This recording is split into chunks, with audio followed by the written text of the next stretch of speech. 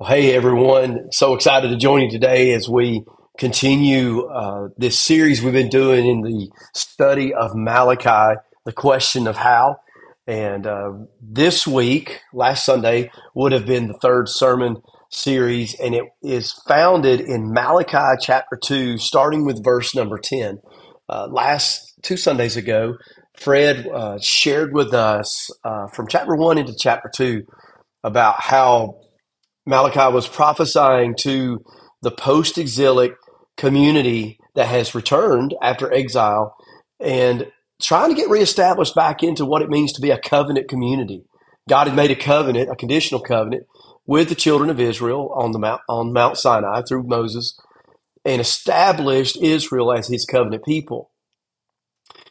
And a part of that is that as Israel would follow the prescription of that covenant, God would bless. But as they would not follow and live in disobedience, they would receive the curses of that covenant. So now they find themselves in this post-exilic community, having been gone for probably at least 100 years and trying to figure out what this looks like again. And they were living in a lot of discouragement and I'm sure, just a lot of confusion. We talked about how there's three things that are kind of tied hand in hand through this book: spiritual apathy, a lack of faith, and immorality. Well, it kind of comes to a head in this passage that we're going to look at briefly today. And if you saved your bulletin from Sunday, I'll give you those blanks. But I want to read the passage, make some quick comments, and then give you those points. Bible starts in Malachi 2, verse 10, says, "Do we not all have one Father? Has not one God created us? Why do we deal treacherously against his brother so as to profane the covenant of our fathers?" I want you to pay attention because the word treacherous appears 5 times in this passage. Judah has dealt treacherously, and an abomination has been committed in Israel and in Jerusalem, for Judah has profaned the sanctuary of the Lord, which he loves, and has married the daughter of a foreign god. As for the man who does this, may the Lord cut him off from the tents of Jacob, everyone who awakes and answers, or who presents an offering to the Lord of hosts. This is another thing you do. You cover the altar of the Lord with tears and with weeping and groaning, because he no longer regards the offering or accepts it with favor from your hand. Yet you say, for what reason? Because the Lord has been a witness between you and the wife of your youth, against whom you have dealt treacherously, though she is your companion and your wife by covenant. But not one has done so who has the remnant of the Spirit. And what did that one do while he was seeking a godly offspring? Take heed then to your spirit, and let no one deal treacherously against the wife of your youth. For I hate divorce, says the Lord, the God of Israel, and he who covers his garment with wrong, says the Lord of hosts.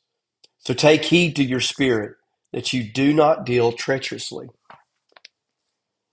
Now, this is a very loaded passage, and of course, there's things in this passage that, not dealt with in its proper context, could be misconstrued. But I want you to think about this word treacherous and the idea of the covenant.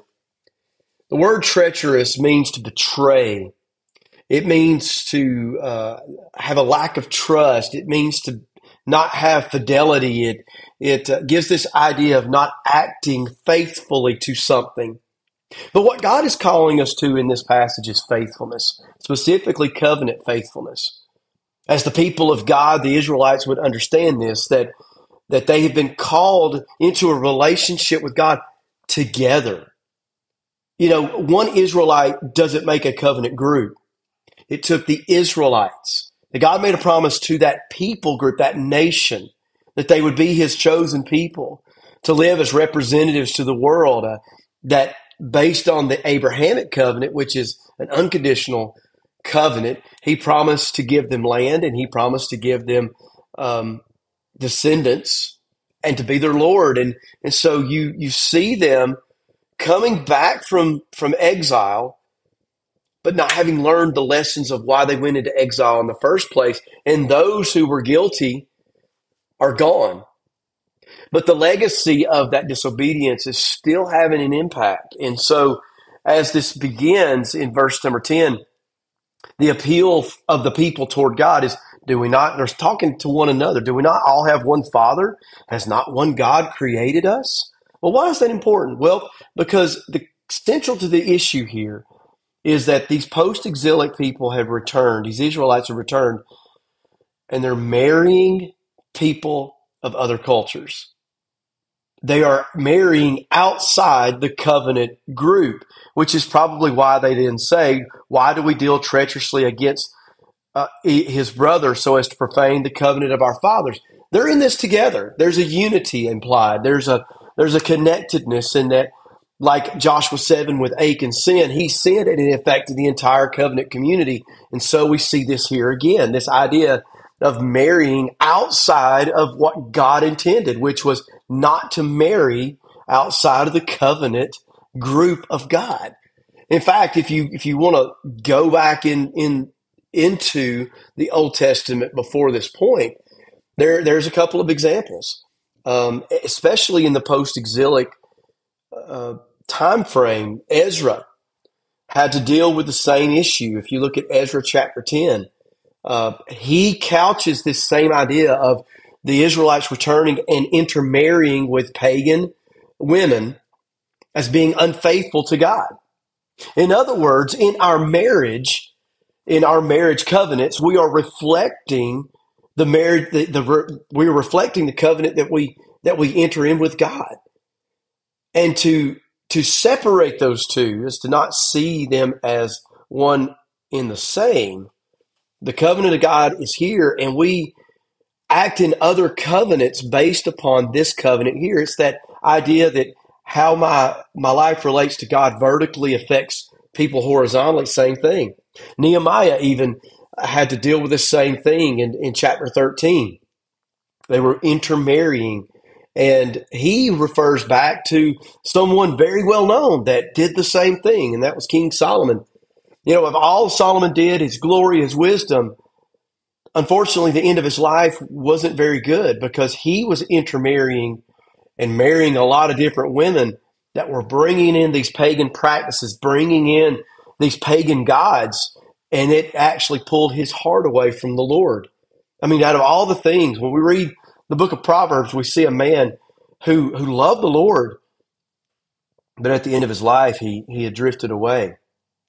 And that's this call here that he's saying Judah has dealt treacherously and has committed an abomination.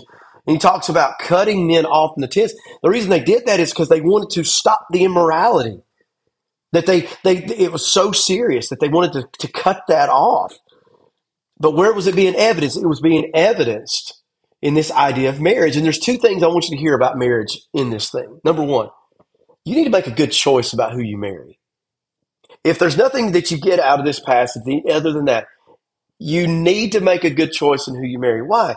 Because it affects the connection that you have back to the Lord. God has entered into a covenant with us through his son Christ, an unconditional covenant. There's nothing we bring to the table in the new covenant. Jesus did everything. He extends it to us as a free gift. We accept that gift. We repent of our sin. We receive the word of God, and that saves us. That's what the new covenant exists for. But just like with this covenant, that covenant is moving us that if we're being faithful to the Lord, then we need to be faithful to God in our obedience.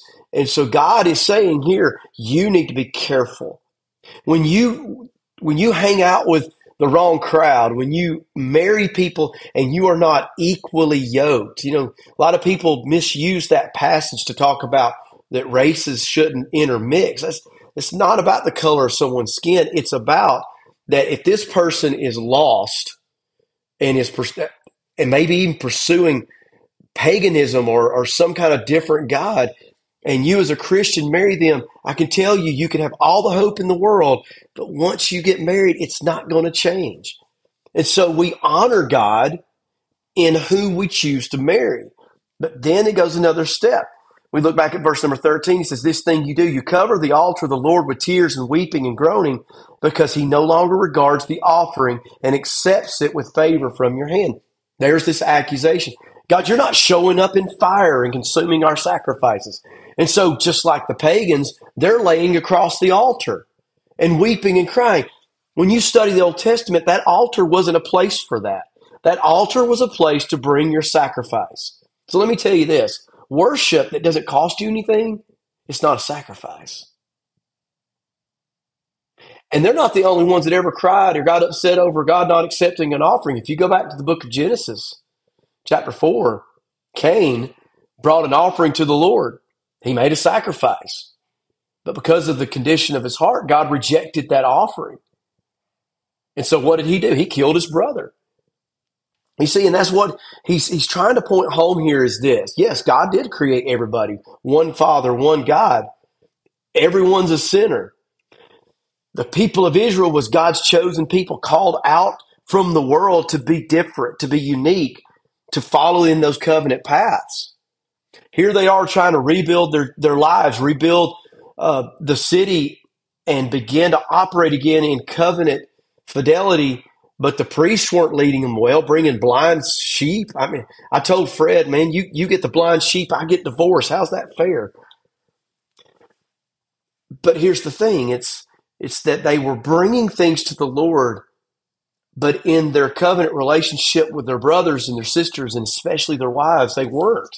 So when you get to verse number 14, and they say back to him, what reason? It's really the only time that we don't have the direct question, how?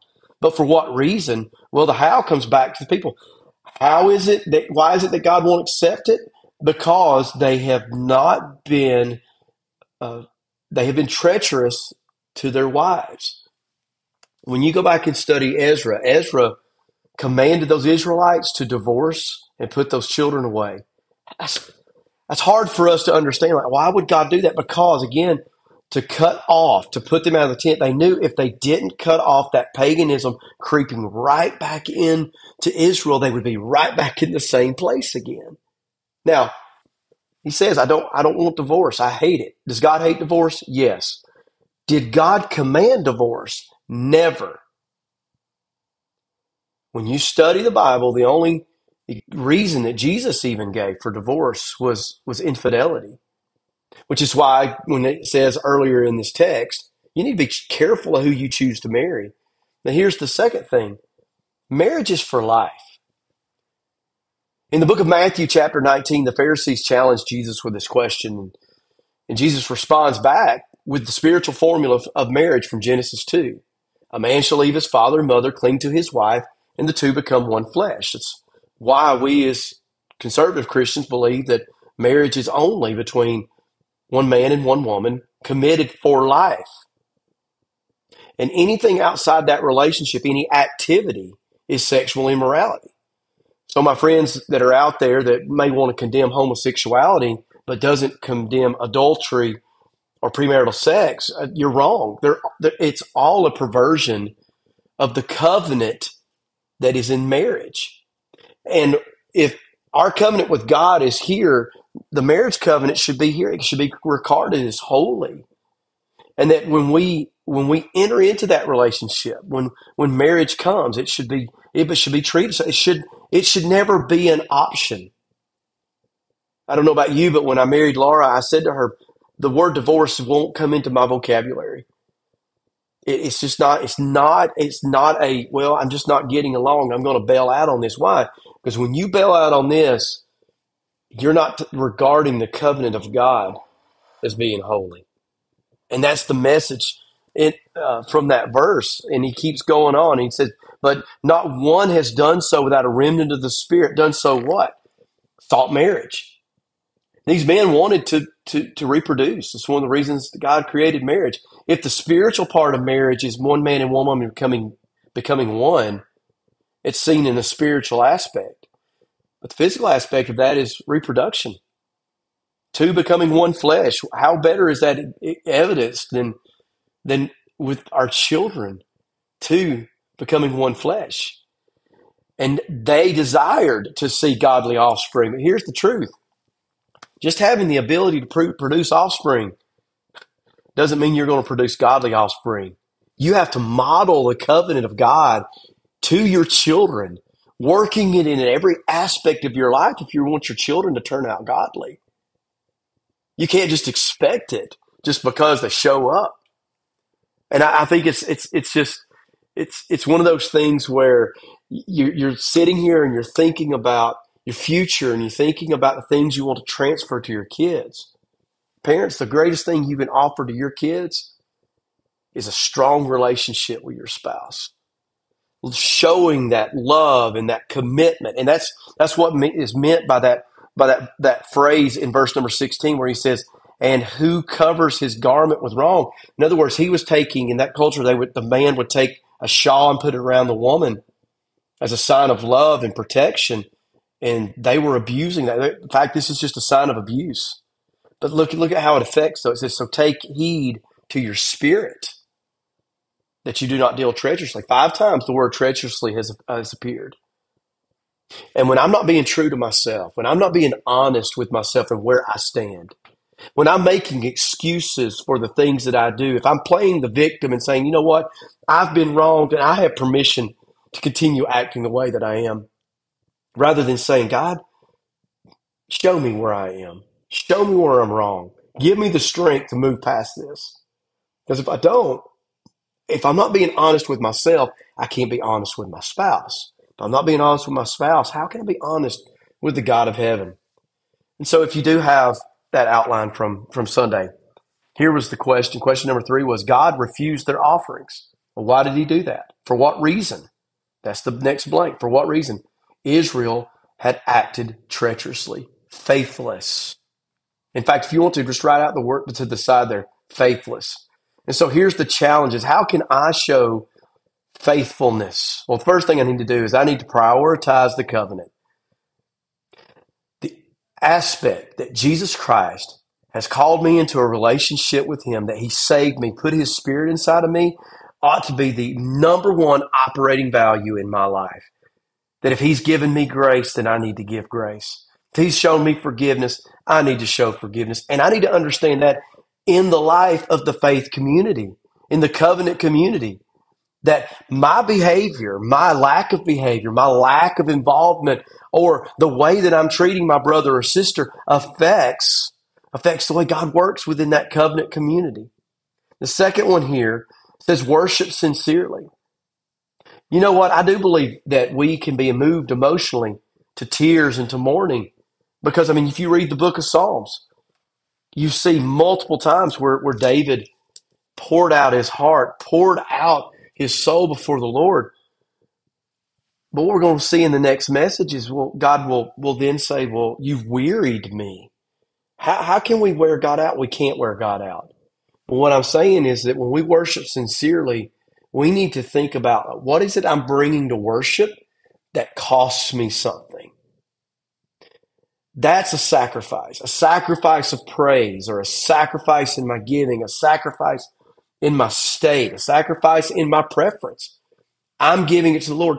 For example, let's say we choose a song you really don't like. I'll be honest with you, there's some songs that are in Christendom right now, I don't really like them. But instead of standing there pouting and folding my arms and wishing for something different, what if I took that time to pray? What if I took that time to just use my own words and say, Lord, I thank you for how glorious you are, and use that time while other people may be enjoying and using that song to focus that worship. Take the time to worship that way. Third point here is this: honor God in marriage. You honor God with the way you choose. Listen, if you're single and you're listening to me right now, I'm going to tell you something. You need to think long and hard about who it is before you marry them. If you are not equally yoked in faith, it isn't going to be any different after you get married. You think maybe 5 years into this, you start having problems and you go like, hey, we'll just go to Christian counseling. Your spouse is not going to go. You need to vet, and you need to weigh it out, and don't make a poor choice, because I'm telling you, it will catch up to you. And you know what? And some of you, you've gone through divorce, and I am so sorry. That breaks my heart. And I think too often the church has used it as a point that divorce, for some reason, is the unforgivable sin. But it's not. It's not an unforgivable sin. Adultery can be forgiven. Premarital sex can be forgiven. These things are forgivable. Why? Because of the cross. Jesus paid for it. What Jesus wants you to do is have that fresh start. That whatever commitments you have moving forward, that you commit to it with all your heart. That there is no plan B. There is only one plan, is that whoever I marry, I'm going to be with them to the day I leave this world. And the third thing is to guard your spirit.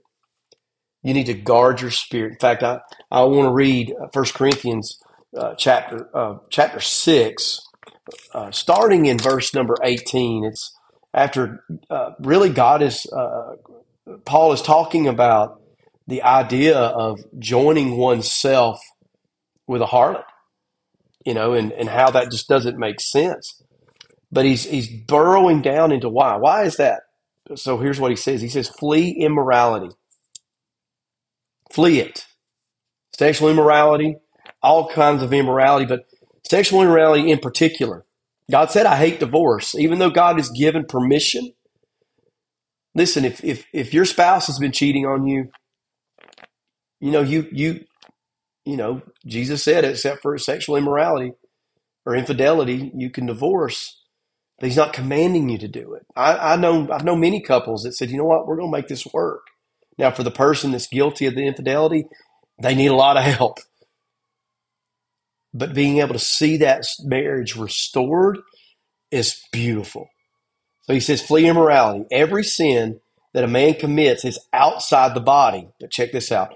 But the immoral sin is against his own body. In other words, I believe like all the sins, you put them all on the table, they're all the same in regards to death.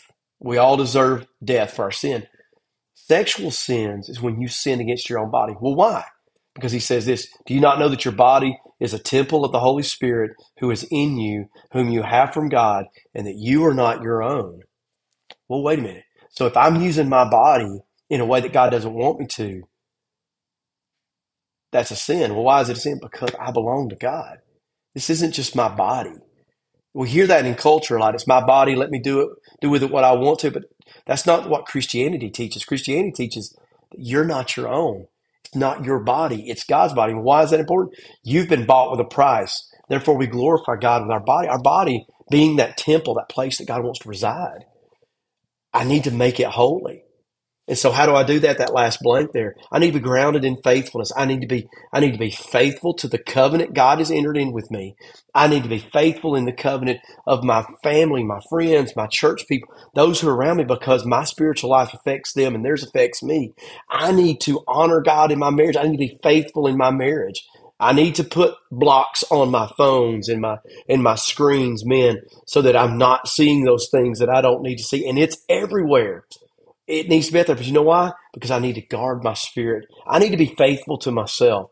I need to be faithful to what God's put inside of me and watch that begin to take root and to grow. Why? Because God's got a plan for your life and mine. He had a plan for the Israelites. And this Sunday, we're going to kind of be talking about it again. We're going to look at a bit, but there's a verse in there that I can't wait to share where God begins to talk about, you know what? I'm here because I don't change. I do not change. And that's the greatest truth I think you and I can carry from this. God's been faithful to us, so let's make the commitment to be faithful to him. Hope you're going to join us this Sunday as we continue this series.